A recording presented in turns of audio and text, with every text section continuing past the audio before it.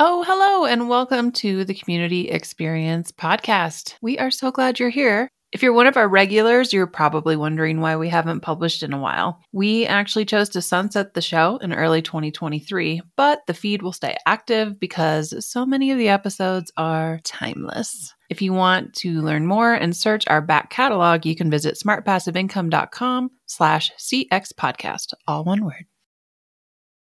Hey, we have an amazing event coming up, the Expert Advantage Workshop Series, where every day for a week, starting on Monday, May 20th, it's myself and another expert coming on to present to you about various kinds of things to help you with your brand and your business.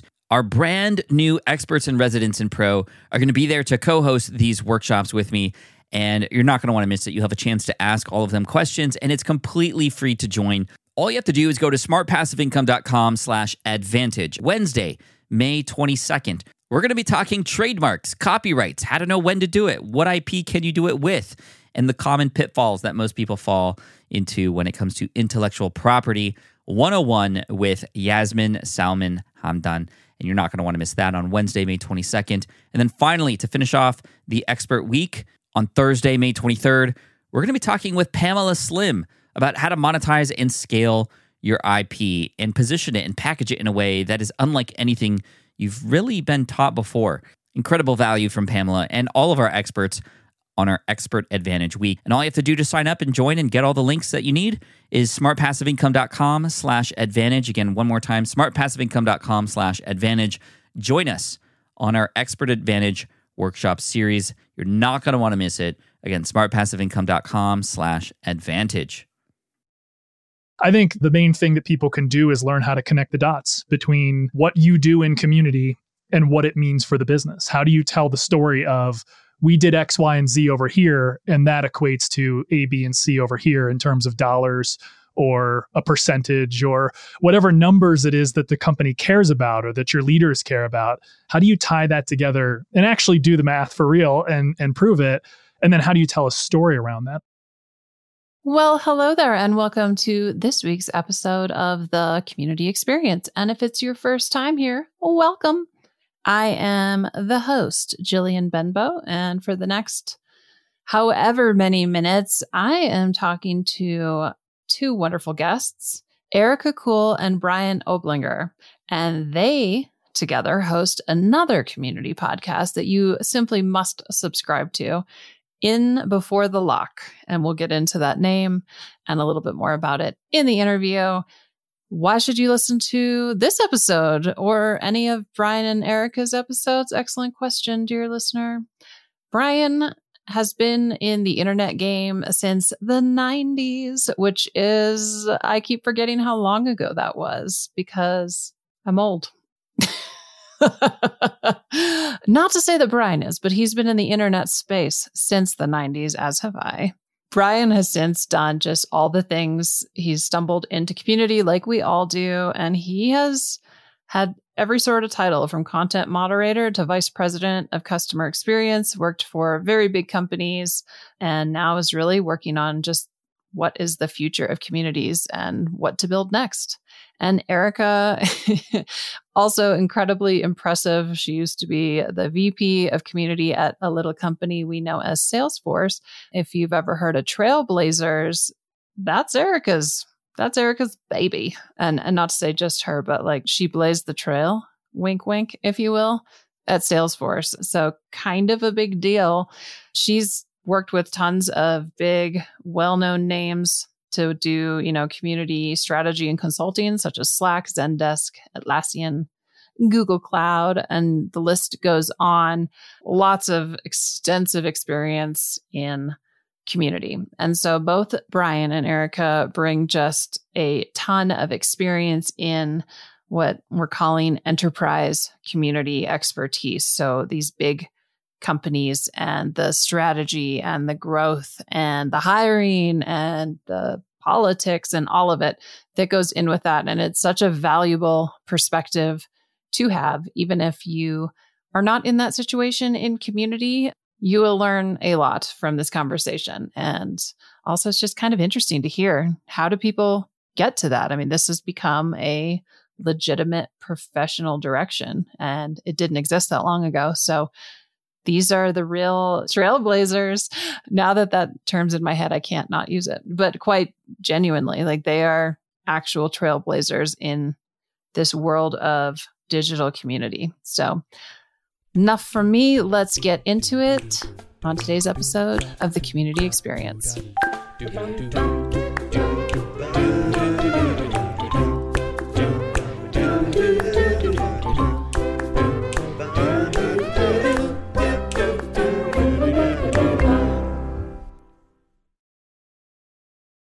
All right, welcome to this episode, everyone. So excited because I have not one, but two legit community experts with me to talk all about community, and especially about community kind of as a career and working for big communities and just all the fun stuff that the three of us have all done. And we all kind of do different things now, I dare say. So it's going to be a good one. So buckle up and welcome to the show, Brian and Erica. Thanks for having us. Hello. Yeah, thanks for having us. So Brian and Erica have their own community podcast, my rival podcast, if you will. No, I'm just kidding. Totally different style show. But if you work in community, highly recommend, because they talk a lot in depth about the stuff we talk about here. But I think in a really great way. Like you have a whole episode on community guidelines. I recently listened to your episode about to archive or not to, or like delete our archive. And like, what do you do with all that old stuff that maybe doesn't need to be there, but maybe it does? Is it an artifact? So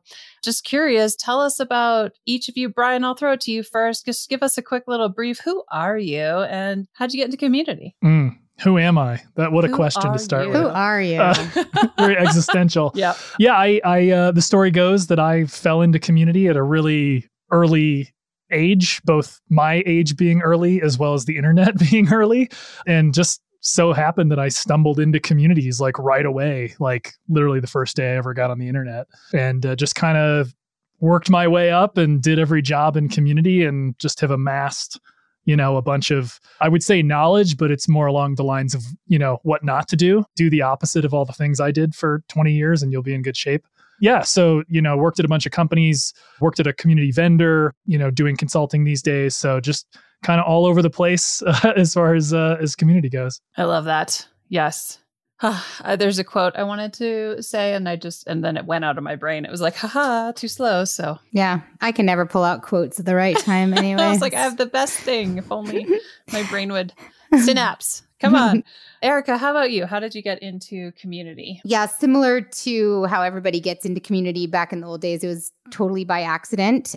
I started at just a tiny little company called Salesforce that a lot of people know now, but back then they didn't. I started the company when it was about 175 people, and I was hired to actually teach system administrators how to use Salesforce. And why that's important to the story of how I got into community is that while we were learning a piece of tech together, we were also a bit on a movement and a bit on a journey to change the way people really use or don't use software. And so we just connected with each other really strongly in that class. After they left, and after 4 years of watching students leave the classroom and try to forge this digital transformation, and I'm doing air quotes and people can't see it, but then I was like, we should create a space for people to continue talking to each other regardless of where they are in the world and whatever their job titles are or whatever. And so I decided to cash in on that idea about 4 or 5 years into my journey at Salesforce and started my first community, which was not even a word. I think it was like a portal or something, or I don't know, fancy listserv. And yeah, that's how it started. And after many years of blood, sweat, and tears, it started working, and it's still working there today. And there's this little thing called Trailblazers that everybody seems to love. That is our community. And so after many years of doing that, I took a step out just almost 3 years ago and decided that more people need Trailblazer communities, and more people need to know how to connect it to business value and just reap all the amazing things that Salesforce was able to reap. Yeah, so now I get to do this for other people, which is really fun.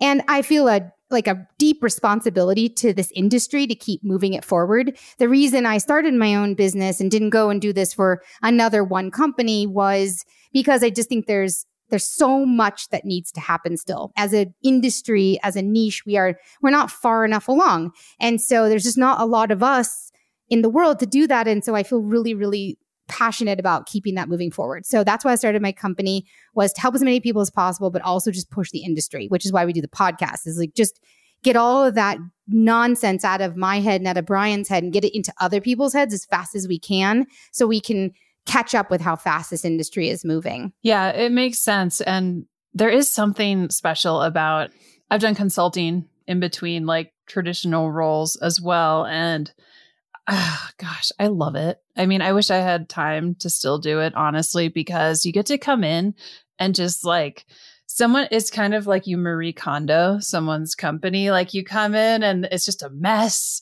and you kind of look through it and it's not stressful to you. It's fun to you, you know? And it's like, oh, well, have you ever thought about this really obvious thing to someone who builds community, but to you is like an aha. And so you're their hero in many ways, where you're like, yay, I do have a skill set. But it's also just genuinely helping people. Right? Like, just love going into someone's community and trying to help them make it better. It's magic, right? It is magic. And that's one of like, when I thought about your Marie Kondo reference, it's true. Like, but one thing I had to stay focused on is that what I didn't realize is that literally growing up at a company that was on just a rocket ship, I learned a lot of other things along the way. And so when I started consulting for the first time after being in a big brand for 18 years, I was like, I couldn't help uncover just like a billion rocks at these companies that I was now being brought into. But I'm like, whoa. Okay, I'm here to do this thing. I need to do this thing first. And then if I get pulled into other things, that's great. But like, I just was quickly like, a kid in a candy store looking at other people's messes or challenges and staying focused on that. But that it is so much fun. And I think what's more fun to me lately is that now I'm in the business of building leaders as fast as I can, because I don't need to do it. I've done it. I have all of the frameworks now. And now I've shifted my focus on just making as many people that are trying to do this as their careers inside organizations as like wildly successful as possible, and staying totally in the background. Once I'm brought in, it's not my responsibility to build my reputation. It's like all them. And so that's been my like super filling my cup, is just seeing them take that, just absorb all of that and become amazing. And then knowing when I leave, because I'm not hanging out, I'm not like Accenture or PwC. I'm like success and out, and then I know that they're set up for success. Oh, yes. I love it. It's not all roses and sunshine in consulting, but no, God, no. There's something wonderful about it, for sure. It's cool, especially spending like so long at a brand. It's like, yes. It's like whiplash difference. It's crazy. Yeah, absolutely. So how did you and Brian connect and then start In Before the Lock? Well, Brian will tell you a different story, but there's many stories, but how we literally started In Before the Lock is we were having a sit down. We're having some queso.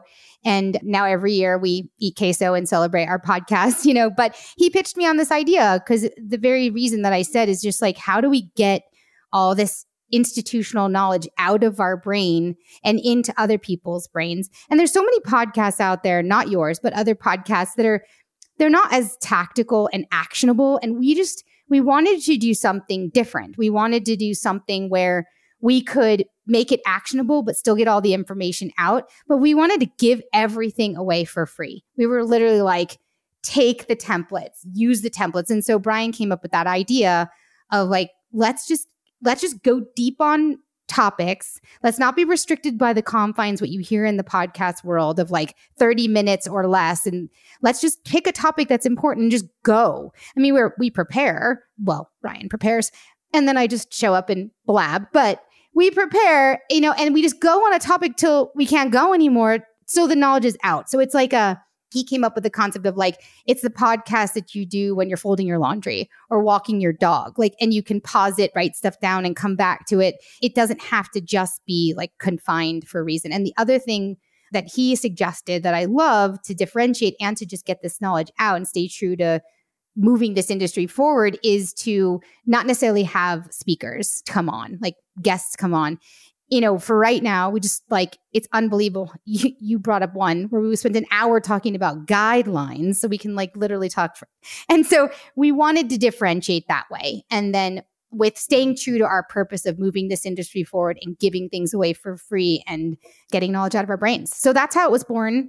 And Brian, you can say why we named it the way we named it and how we came up with the logo and stuff. That was my next question. Yeah. I was like, was this a pandemic thing?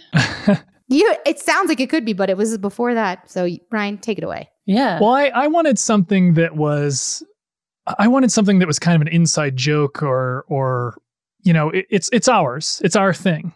Right. And I've always liked podcasts or really any media that has like a really interesting name that I kind of want people actually to ask, what does that mean? What is that? And I hope people Google it or they go to our about page and they read about it. But basically, in before the lock is a phrase that if you've been on forums, back in like the 90s and the early 2000s, when a topic or a discussion is completely off the rails and about to be locked by a moderator, people will pop in the discussion and say in before the lock. And that's just their way of getting a free post, essentially. That's the reference. And we just wanted something that our audience, owned and felt like was kind of a cool, funny callback to the forums of the old days. Of yesteryear. Community 1.0. It's like now it's the equivalent is the people who post first on like social media, which I'm not that I'm saying social media is community. It is not. I will die on that hill. But, just you see like a TikTok or whatever and there's one comment first.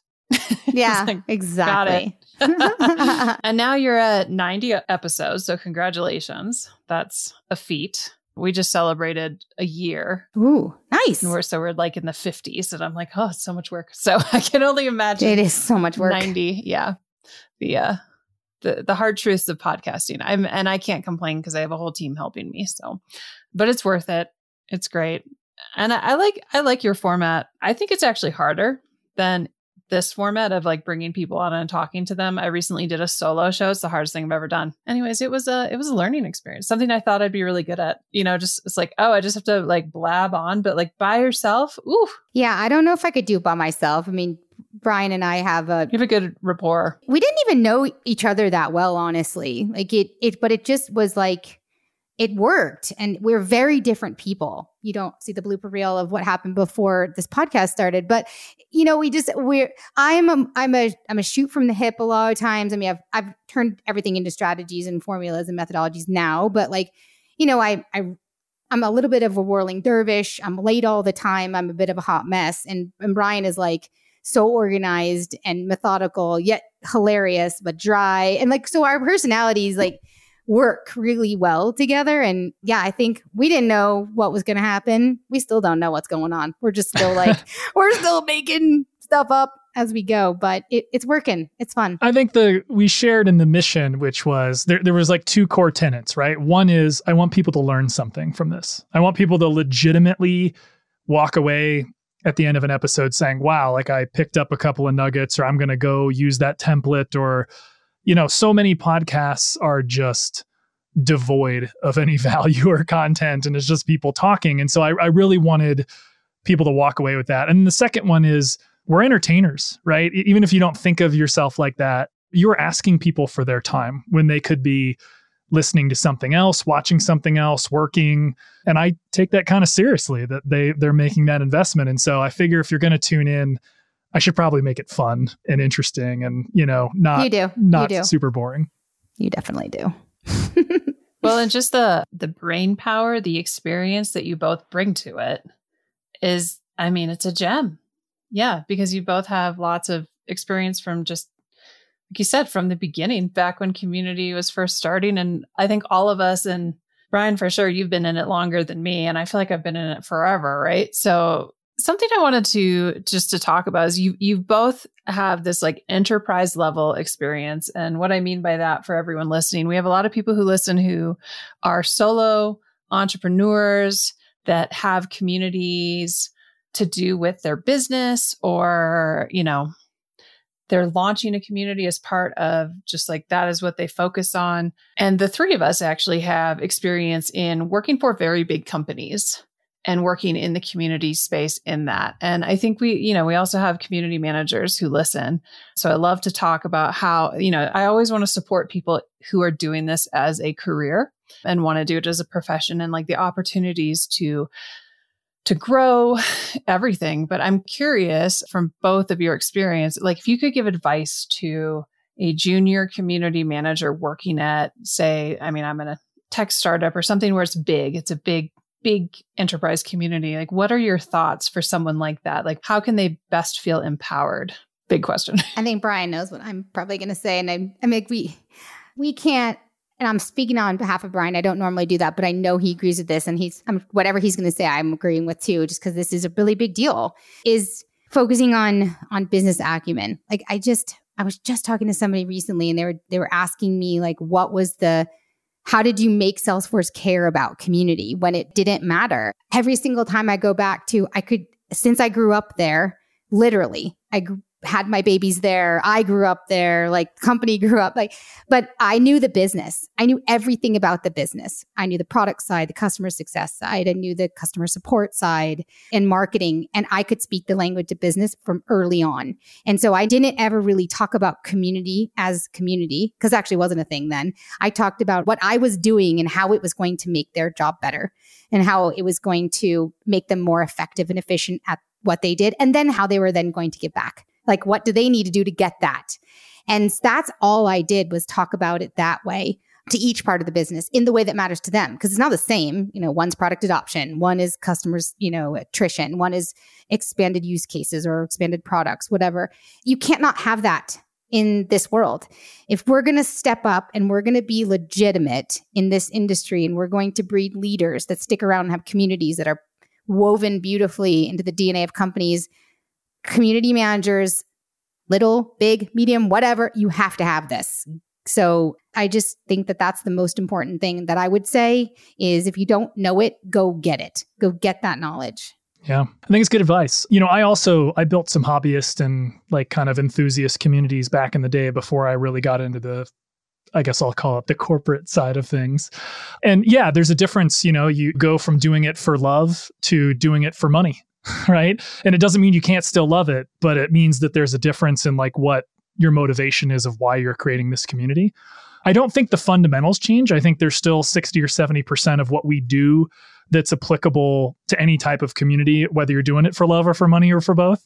But it's that extra 30 or 40% that makes all the difference in the world. And I think that's what Erica's talking about is it's like, okay, what's changed here? Well, now you work for a company. They have goals. They have a lot of money on the line. They have employees on the line. The business has specific asks or needs that need to be met because Wall Street or the board or whoever is saying that they need to be met. And if you don't work there anymore. So the pressures are very real. And I think that, to Erica's point, the best thing you can do is learn how to speak the language of whatever environment you're in. In this case, we're talking about business. I think the main thing that people can do is learn how to connect the dots between what you do in community and what it means for the business. How do you tell the story of, we did X, Y, and Z over here, and that equates to A, B, and C over here in terms of dollars or a percentage or whatever numbers it is that the company cares about or that your leaders care about? How do you tie that together and actually do the math for real and prove it? And then how do you tell a story around that? I think those are, sort of the big differences between those types of communities and the mindset you have to have. And I think that's what Erica and I have just been really good at channeling, both in our careers working at companies, but also as consultants, is helping other people figure out, if I do a specific program in a community, what does it mean? Okay, it contributed to retention, it contributed to lead generation, it contributed to support case deflection, whatever the number is. That's what I think we espouse all the time, and what other people need to really put their focus on. I mean, I think even if you're in a small hobbyist community, or like I was just talking to a guy recently who started like fan communities for bands, it still applies there too. Like a band that's going to hire someone to run their community is going to want to know how they're spending their money too. They want to know that, like, yeah, you have all these super fans, but you still have to prove that the super fans buy more swag or something. Their spend is still more. So yeah, we need to focus on these.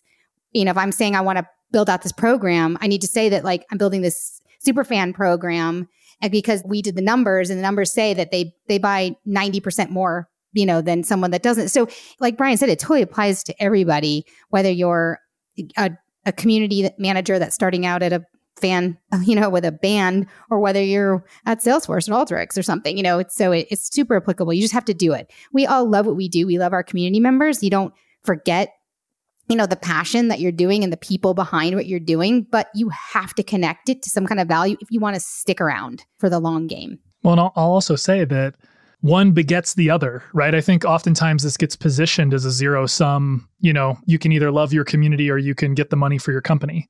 And I think the answer is that you can actually do both. You can play them off of each other in organic ways that don't feel icky, And it turns out that if you actually succeed in connecting the dots and telling that story, and guess what happens? You get more budget, you get more headcount, you get more capability as a community builder to then turn around and invest that back into, let's go solve these people's problems. Let's make their life better. Let's make the community a better place for them to exist. And in that way, you can actually, dare I say, build a flywheel where the two things, I love my buzzwords, where they exist together and in concert with each other. It's not an either or. And I think a lot of people, sort of miss that in this whole conversation.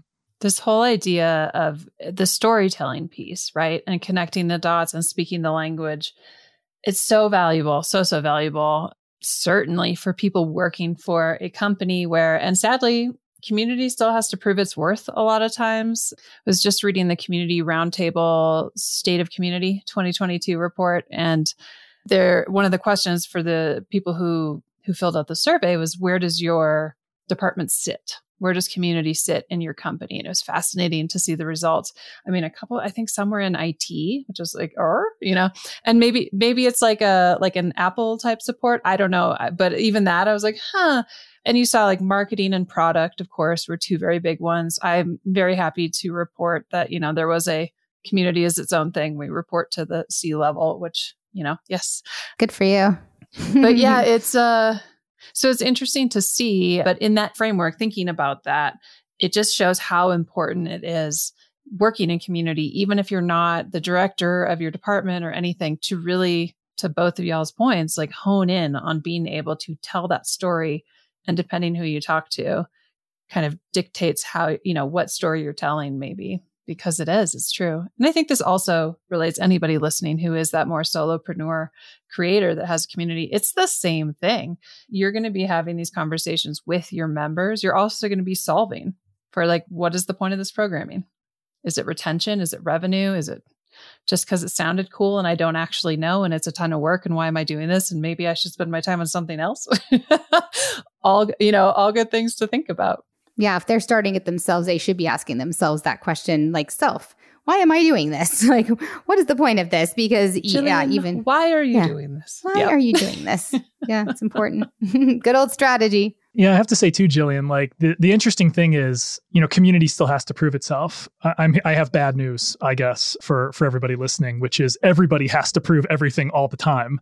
We may not see it, right? That's the reality, is we may not see marketing getting destroyed in a meeting somewhere about their budget, or they spent whatever on a campaign and it didn't work. Or, the CEO saying, why are we spending so much money on customer success when the product sells itself? Like, everybody's under fire all the time at every company, always. We don't always get to see it. And so I think there's sort of this, we have our blinders on a little bit sometimes, and it's like, oh, well, only community has to fight super hard for what they want.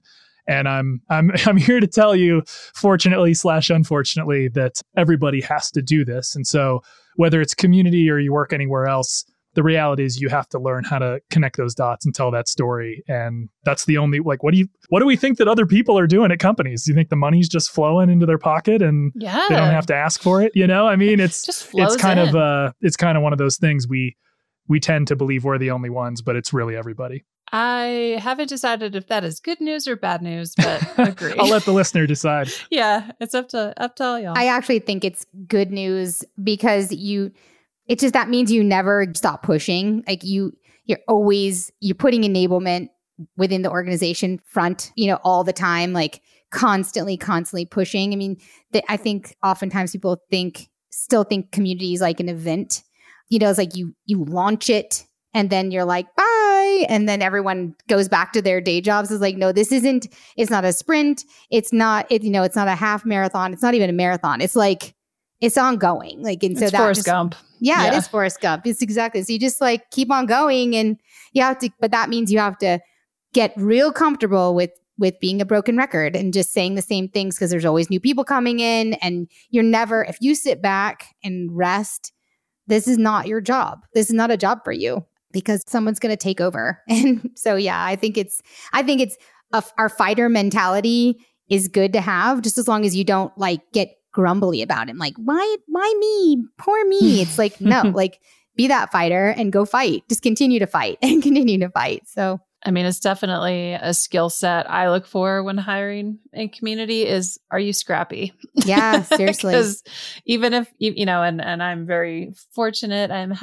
#blessed to, work for a company where community is the priority, and our department, does a lot, and I'm not worried about us, right? In that sense, not to say I shouldn't be still, being vocal, but regardless, like we have to be scrappy, because that's community. Even with the fanciest of platforms and big teams, guess what?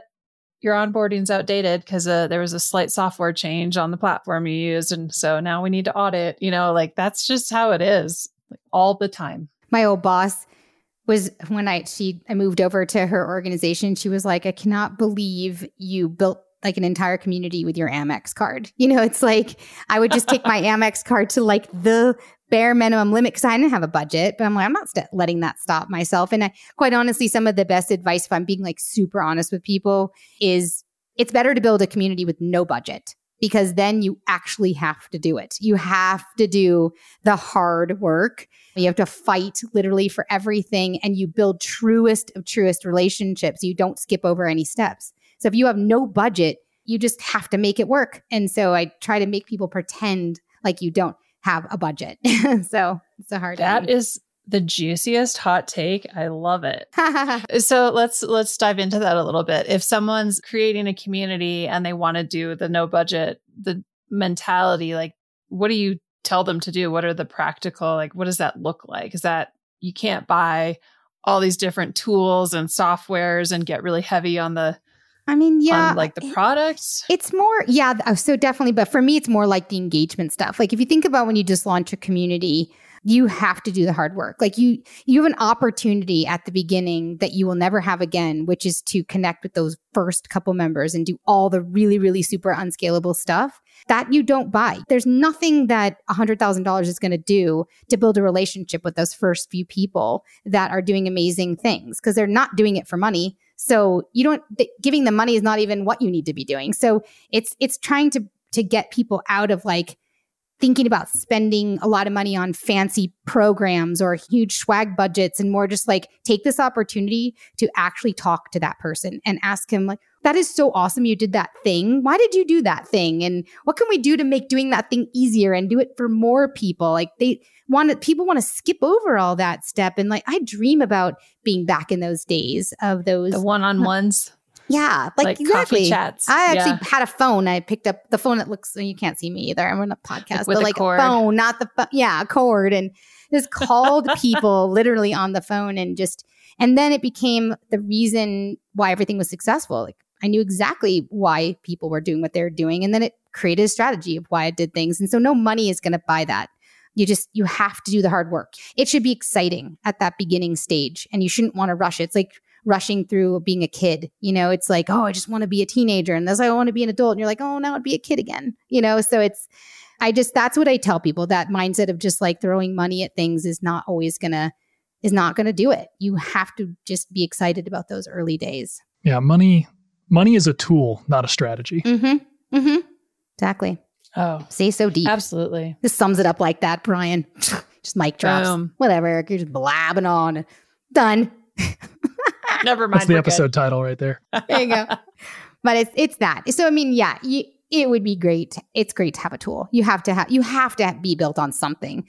But even that, at the end of the day, I mean, I built a gigantic community on a pretty low budget platform back in the day that didn't even exist, hacked together, dumpster fire of a bunch of different platforms, but it still did it, because at the end of the day, it's about people wanting to connect with each other and get information, share information, be elevated, be celebrated.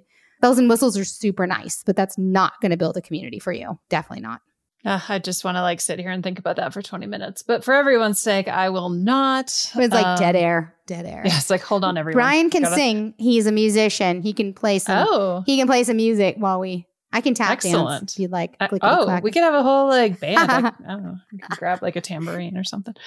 Oh yeah, that's amazing. And when you think about Salesforce in particular, I think anybody in community knows about Trailblazers and knows that it's a very kind of one of those North Star type communities. And to hear that it was built in that way, I mean, that's huge for anybody especially if anybody listening is feeling discouraged, because it's if I just had this one shiny thing or whatever, it's it really is. I mean, community always comes down to people, and it can be those old fashioned things called telephones, or even a postcard. That's something I'm exploring, because it's so special anymore to get something in the mail that isn't junk mail. Yeah. Yeah. I love sending people cards in the mail, and I don't even know how much a stamp costs anymore, but point being it's not scalable, but it's delightful. And so if I can do it, or when I can, I will. I actually have one right here for a member, just to prove nice. it. I mean it.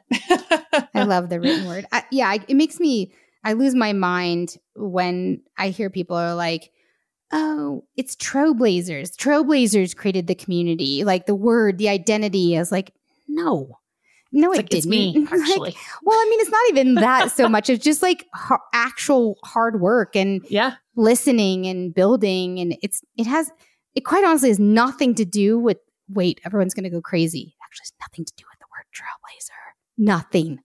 Nothing.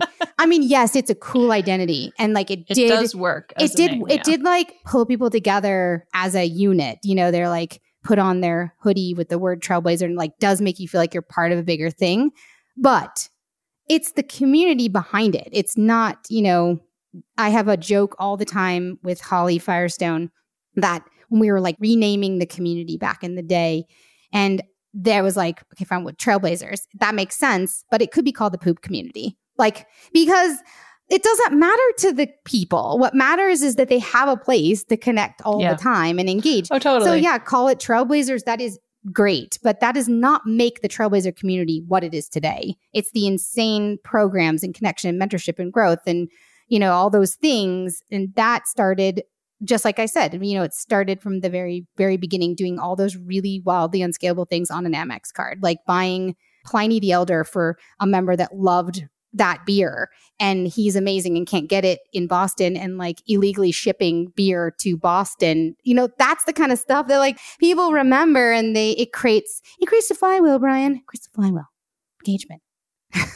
Speaking of the flywheel, Brian, so you've worked for some very big companies that people would know the names of, PlayStation, Sephora's. I'm sure you hate that. I love calling it that, ironically. Guitar Center, Comcast, all these big companies. I can only imagine when looking at strategy, community strategy, and is probably enveloped with brand strategy. I almost said band strategy. Going through that experience, what takeaways do you have as far as kind of mistakes maybe that big brands kind of default to, or just findings? Is there anything you can share with the audience about just that experience and dealing with community strategy on that level, next level scale? 3 things come to mind, I guess, right off the top. One is companies go into this thinking about themselves. What value are we going to get out of this? What ROI are we getting? What value are we getting? And they might not think as much about the customer experience or the member experience or what problems we're trying to solve for members. And that's sort of, I think, the angle that Eric and I both come at when we do strategy with companies, is we say, let's forget about us for a minute. Let's figure out how do we actually solve problems for these people. And that's how we're going to build a successful community. So I think that's number one. I think number two is not hiring, the right people. Sometimes there's this idea that, hey, someone in marketing just run this thing or whatever. And that's not a slight at all on that someone in marketing, right? They're smart people, but they have their own day job, and so we really try to encourage companies, go hire someone who's done this and has experience and can sort of get you much further down the road than you would otherwise, is a big one.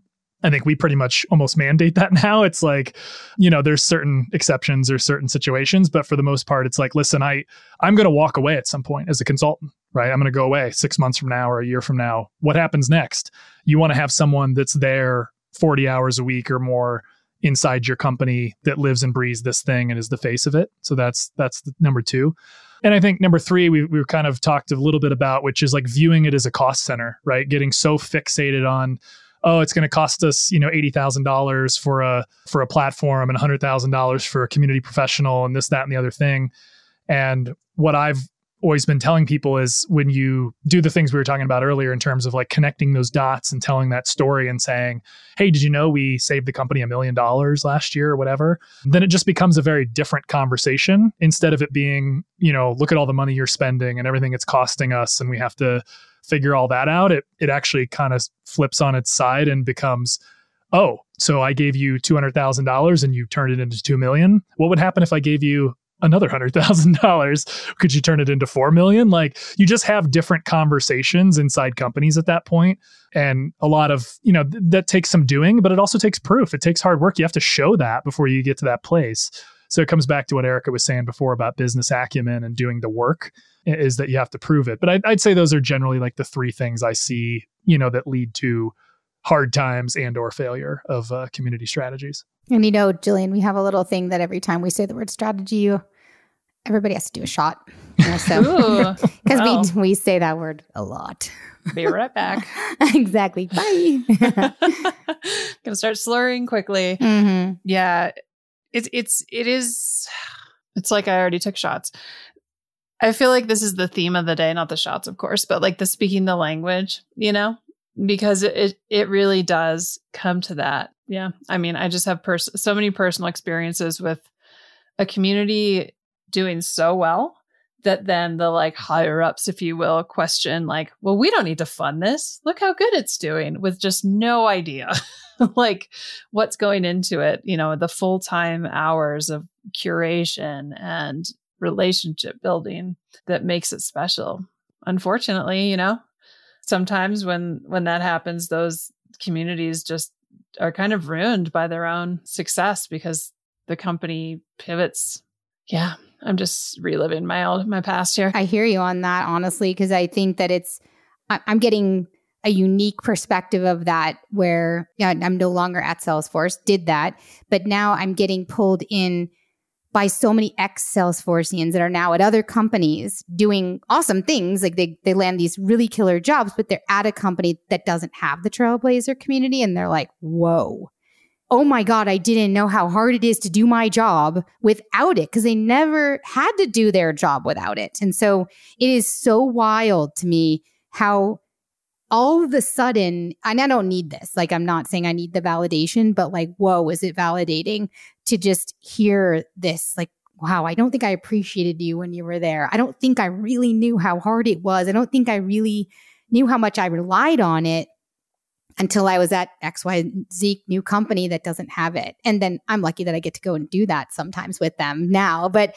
I wish that it doesn't have to get there. I don't want it to get there with companies, but we're there still. Just like we were saying at the beginning of this, like we're always going to have to work. And there'll be, as soon as we stop doing this, we'll have to start doing something new. And we just have to be prepared for that. I was just talking to someone else that Brian and I were just at a community conference. So there's lots of conversations like this stuff coming up. So that's why I keep saying I was just talking about this, but I was talking to somebody about how the conversations I feel like have shifted. It doesn't mean like we've achieved like nirvana, but it's a lot less. This is why you need community. And now it's like, whoa. Think about what you're doing first. Like, do you really need community and how do you want it? What are the business goals? So it's no longer a conversation of like, yes, you need it, but it's like, here's how to do it right. Here's how to make it align to what you need. So it's slightly different conversations happening. A lot of people still have to prove it. I get it. But like, I think we're starting to see different kinds of conversations happening. Which is so awesome. Yeah. It's cool. Well, and I think it's why you have to start communicating and never stop communicating. Right. I often tell people, if someone's asking, it's too late, right? For like the value story of like, why are we doing this again? Or what's going on here? If they're asking, then lost. you've somehow missed it somewhere. You know, like you have to figure out what that story you're telling is and tell it and tell it and tell it and tell it. And then when they're sick of hearing it, you tell it again. And that's what you need to do so that that question can't plausibly come up. I'm not saying someone won't ask, but it'll just be like, hey, I mean, listen, I don't shut up about this. You know, I send out a weekly report. I'm at every company meeting. I have a slot. We talk about this. My door is always open. Like, you just sort of run people out of excuses to not know internally about what the community is and why it matters and what value it's bringing. And so if they're asking, that probably means either they have willfully ignored it or you just haven't done as good a job as you think of communicating it. Or the dream. I remember you saying this once, Brian, too. And I remember when it happened for me, when somebody had a slide in their slide deck for their all hands and it had community in it. And you were like, oh my God, it's happening. You know, like that's the dream. You have to have a bunch of advocates that are doing it for you. You know, the cliche of like things happen in rooms you're not there. So they're talking about this community and the value. You can't be in every one of those rooms. You know, you have to have those people that recognize that value and can not only recognize it, but actually spew it. So giving them the actual words is stuff that Brian and I have done in our careers. Like, say these things, write these things. When someone says this, say this. Like, literally spoon feeding people so that they can feel comfortable. Because often they just don't feel comfortable. They don't know. And people, you know, they just want to know what's inbounds, what's out of bounds. This is new territory, still very new territory for people. Yeah. I think that's the perfect mic drop, as much as I want to just dive further, but just in the interest of time, I think we could just go forever. I mean, yes, as you know, we really can. It's like, talk about community. Don't tell me not to have a good time. Okay, so we're going to do a double rapid fire, which we'll just, I'm just going in the order I see you. So Erica, you will start. You'll have the first answer. Brian, you'll have the second. So just boom, boom. So basically, I'm just going to ask a question and then one word, one sentence responses, hence rapid fire. I will not ask follow-up questions, even though I want to, because I'm nosy. Let's do it. So Erica, difficult questions. What did you want to be when you grew up, when you were a child? A veterinarian. Same. What about you, Brian? Astronaut. Hey. All right. Erica, how do you define community? Connection. Brian? A group of people all coalesced around something or someone. Okay, you may or may not have an actual bucket list, but think like life goals if you don't. Erica, what's something on your bucket list that you have done? You just switched it up. I mean, I have a bucket list. So perfect. That I have done, I have helicopter skied, heli skied. Oh, come on. How can I? Okay, I'm gonna send you an email. Okay. That's a new one that I checked off on the bucket list. That's good for you. That's amazing. Probably the best one I accomplished was tricking Erica Kuhl into being my friend. Oh, it's better than my answer. I feel like that's a cheat, but for time, I'll allow it. Okay. And then the flip question, what's something on your bucket list that you haven't done yet? Hiking Kilimanjaro. I want to go to Antarctica. I dig all of these. Erica, what's a book you wish everyone would read or a book you just read that you love? A Prayer for Owen Meany. Brian. I recently, a few years ago, read the biography of, what's his name? The former CEO of Disney, Bob Iger. And I just thought it was a great book. All right. The audience doesn't know this. We know this. We all live in Colorado, so we live in great places. But Erica, if you could live anywhere else in the world, where would you live? I chose to live here, so that's a tough one. Oh, this is so hard. Punta Mita. I think I'm going to have to go with Kauai. That's a good one. Which part of the island? I mean, it's not that big. Any particular part, whatever they'll let me do. Yeah. The Nepali coast. I'll just sleep on the beach. It'll be fine. Yeah. Okay, final question. Erica, how do you want to be remembered? Oh, these are so hard, Jillian. The hardest one. I want people to, I suppose I just want people to think that I was a gracious person, that I lived my life with gratitude first. Yeah. I think the same thing. I think I just hope that people got some value, some way, some form from me in my life, personally, professionally, otherwise, whatever it is. Yeah. I think the best thing you can do is like have an impact on someone's life. So that's what I hope someday someone remembers me for that. I mean, I Done. think that's one of Check. the best answers. Check. Done. All right. So I'm going to just rapid fire off some links and you tell me if there are any more that we need. So to find Erica, it's ericakuhl.com. That is ERICAKUHL. And then the podcast is IB4TL. IB4TL.FM. So the letters, the number 4 in before the lock. And then Twitter, you're at Erica Kuhl, just your name. I mean, everything you can find me with Erica Kuhl, as long as you remember my name is with a C and my last name is with a K, not the other way around. I love it. I love it. So Cool by Erica Kuhl. And then Brian, I have you at brianoblinger.com. That's BrianOblinger. And then same with Twitter, your name at Brian Oblinger. Any other links y'all want to share with the audience? Where can they find you? No, LinkedIn's the same way, all the things. Yeah. Well, everybody listening, go subscribe to the podcast. You will love it as much as I do. It's just hot community goss all day long. Brian, Erica, thank you so much for being here. This was so fun. I love talking to other community people. Yeah. Thanks for having us. Yeah, it was fun.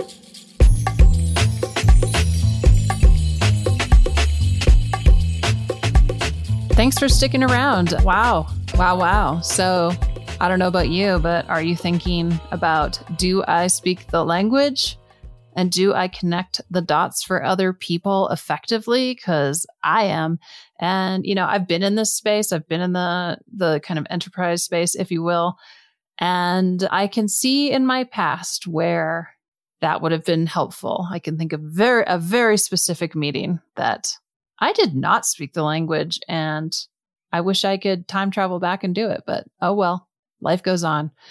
So yeah, I mean, whether your community is a free, small niche community that you run as a passion project, or maybe you're a paid community manager at a corporation or company and you're listening. Hi, I see you, by the way. Thanks for listening.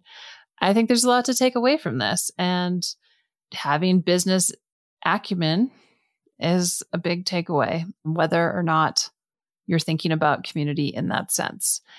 And I think too, even if you aren't having to talk to a product team and the next day a finance team and the next day a vice president or whatever in a company, having that skill set will serve you even if you're talking to potential members, potential affiliates, all of that, like being able to tell the story and sell, for lack of a better term, but like really sell the value of whether it's joining your community or participating after you've joined or some sort of partnership.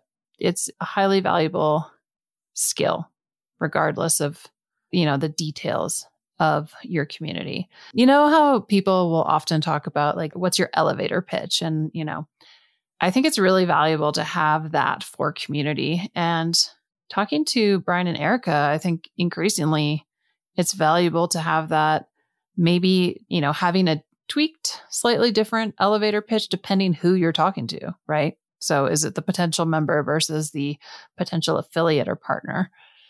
I think it's something to add to my list to make sure that I have that polished, because I know as time changes and community changes, it's also something like, is this even relevant anymore? Because like, as I'm thinking about it, my go-to for our communities is very much about our pro community. But in reality, we have like 4 different options. It's not just pro. Like we've expanded the options of membership at our company. And so I should be leaning into that, right? All right. Homework. Excellent. I have homework. So excited.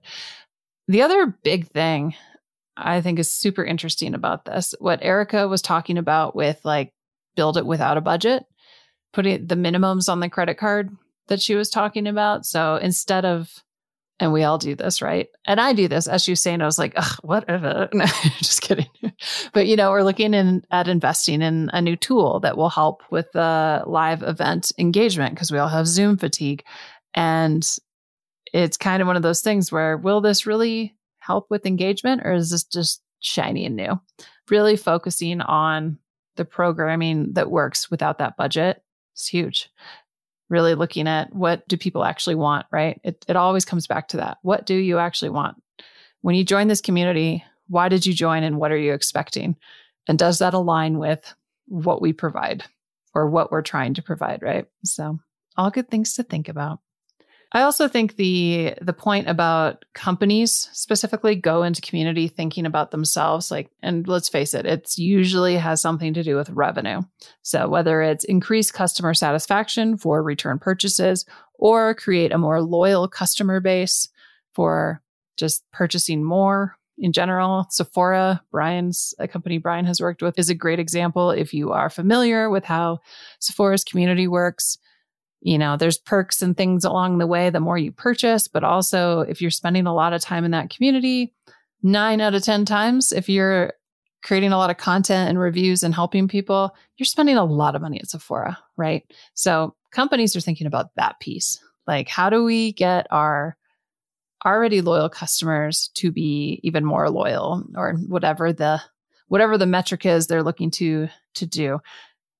And our job, whether, again, we're a community manager at Sephora, hello, sounds fun, or we just have our own community, we even need to think it's not about what we want, it's what the members want. So shifting our own framework and whether thinking about that member, that customer, and how are we solving their problems? And then the piece that we're coming in for, probably revenue, right? Or list growth, notoriety, whatever it is.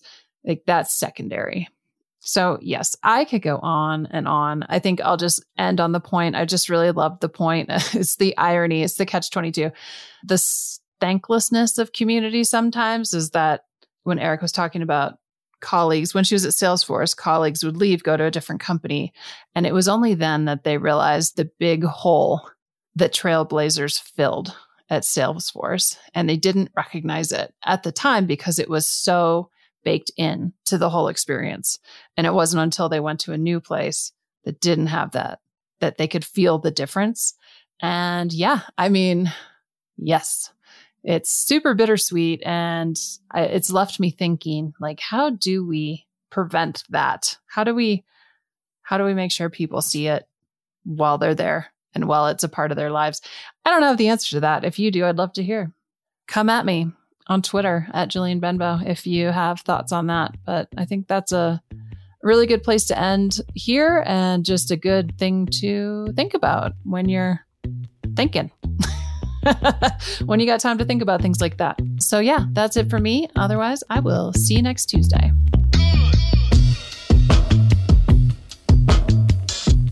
All right, you can find Erica at her website, ericakuhl.com. Sounds like cool, spelt like Kuhl. In Before the Lock, the website is ib4tl.fm, and on Twitter at Erica Kuhl.